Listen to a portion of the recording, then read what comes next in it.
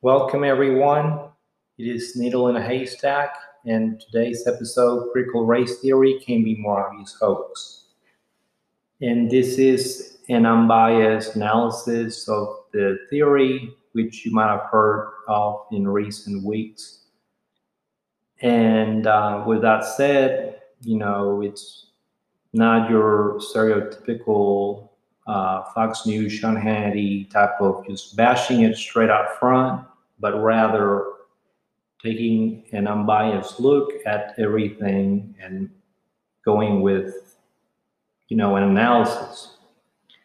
So they're trying to push this into our public schools, colleges. Now they already don't teach that, but I guess they're trying to make it an official program, make some money in the process. And so what does it say? What does this quote unquote theory, which is a very interesting name, say?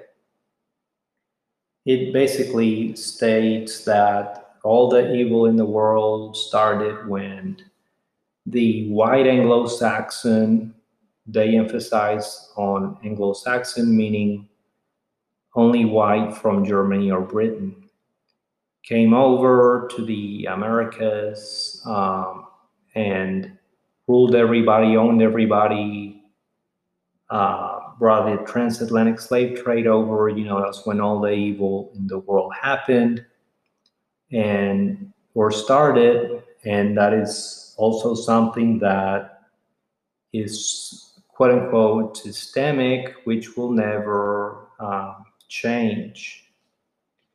So the fact that, they state, especially the part will never change, I don't see exactly what they're trying to accomplish. You're practically admitting that it's going to be that way forever. So why even bother telling us? And, most of the white right wing, podcast shows, they'll straight up, neocons, they will straight up say, it's another anti-white thing, it's another hate against whites. And I have a totally different alternative view. I think he's trying to paint a subliminal picture of white supremacy that will be embedded psychologically into everyone's mind, and that is dangerous. So, on one hand, you'll have oh, by the way, if you're not white Anglo Saxon, you are lumped into people of color, they say.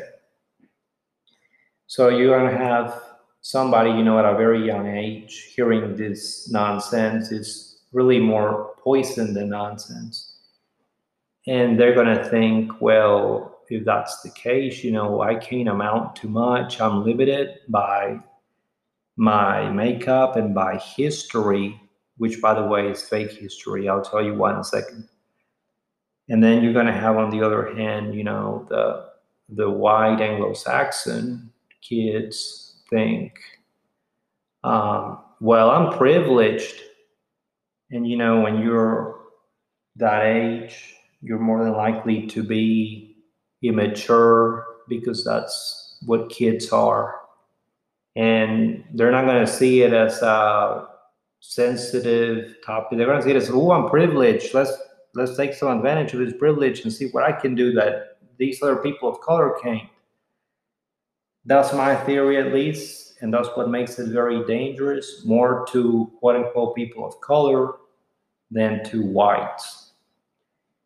And so the theory itself is called a theory, I feel like, because it allows them, it gives them the flexibility to make up any crap they want to. That's what a theory is. It's a guess, a blind guess even.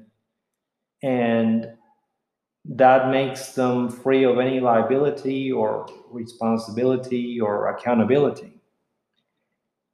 And so let's take a look at the real history.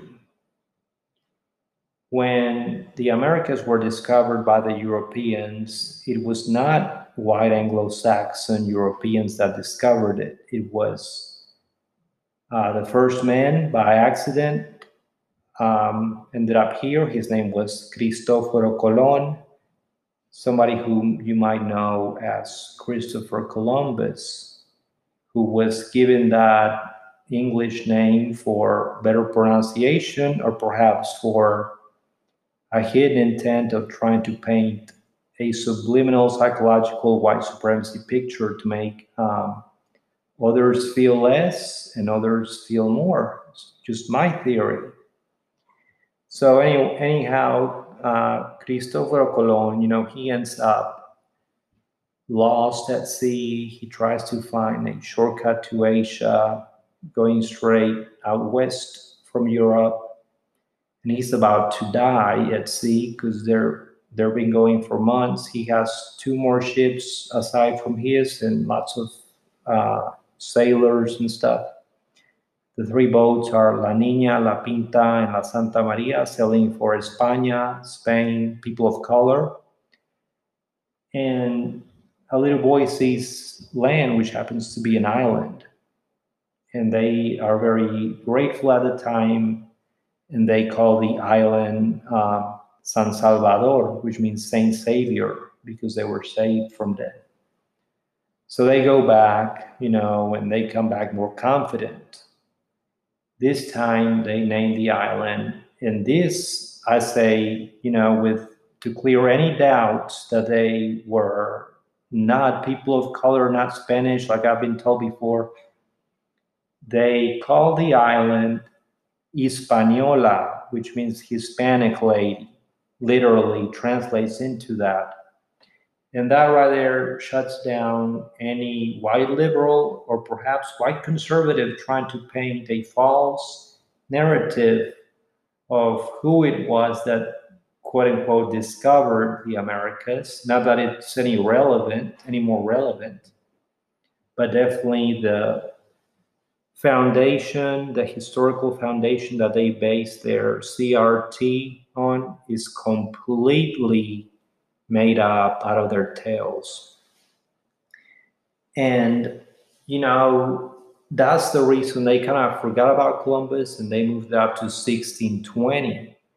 1620 is the year the Pilgrims got to modern day US, Massachusetts in particular. And the Pilgrims did come in the Mayflower. However, they didn't have any swords, they didn't have any slaves. They didn't try to conquer anybody, own anybody, all that, like they say.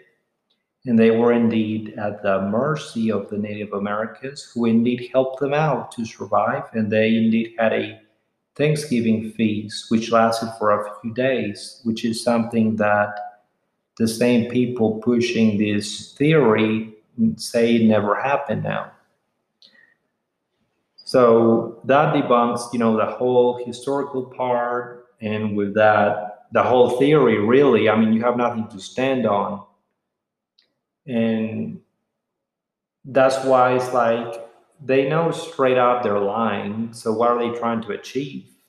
And I can't help not to think, paint a subliminal psychological white supremacy picture, which is dangerous, more so for quote unquote people of color than for whites. And sometimes, I think that we all know that, because you can shut this theory down by saying everything I just said, which is historically accurate. And not only that, you take some of the blame of the white Anglo-Saxons have been catching over lies. And what surprises me the most is that nobody really picks up on it. So that tells me perhaps they're playing along because they like the false narrative of the false illusion that it was white Anglo-Saxon that came here first and ruled everybody, conquered everybody, and even established the transatlantic slave trade. And that's not to either condemn the Spanish, but it's definitely to show the lies of this theory. Whatever happened in history is irrelevant. It should be irrelevant in terms of how we feel about ourselves now. I mean, you're not going to let history define, or what they say history is, make you feel any less or any more, because you are not anymore, even if they tell you you have privilege. So, one last thing, I'll end it with this here. One thing I can't stand when this goes dismissed by white people is that they say something like, they're trying to say that the critical race theory thinking is bullcrap, but at the same time they're like, just because my great great whoever owned slaves, and they kind of say that proudly, doesn't mean that I. It's like, just shut the hell up. You're anybody that owns slaves, whether English or Spanish, they were part of the royalty. I don't see you sharing the same comments with me today if you are a descendant of the royalty. So that tells me that your great, great, great whoever didn't probably even have a pot to piss in. So you shut the hell up and like stop putting more fuel in the fire, frankly. But anyhow, that's the true historical events, along with my theory, along with the debunking of this hoax, which has no clear objective other than perhaps trying to inject a dangerous white supremacy mentality in everybody. Thanks for listening.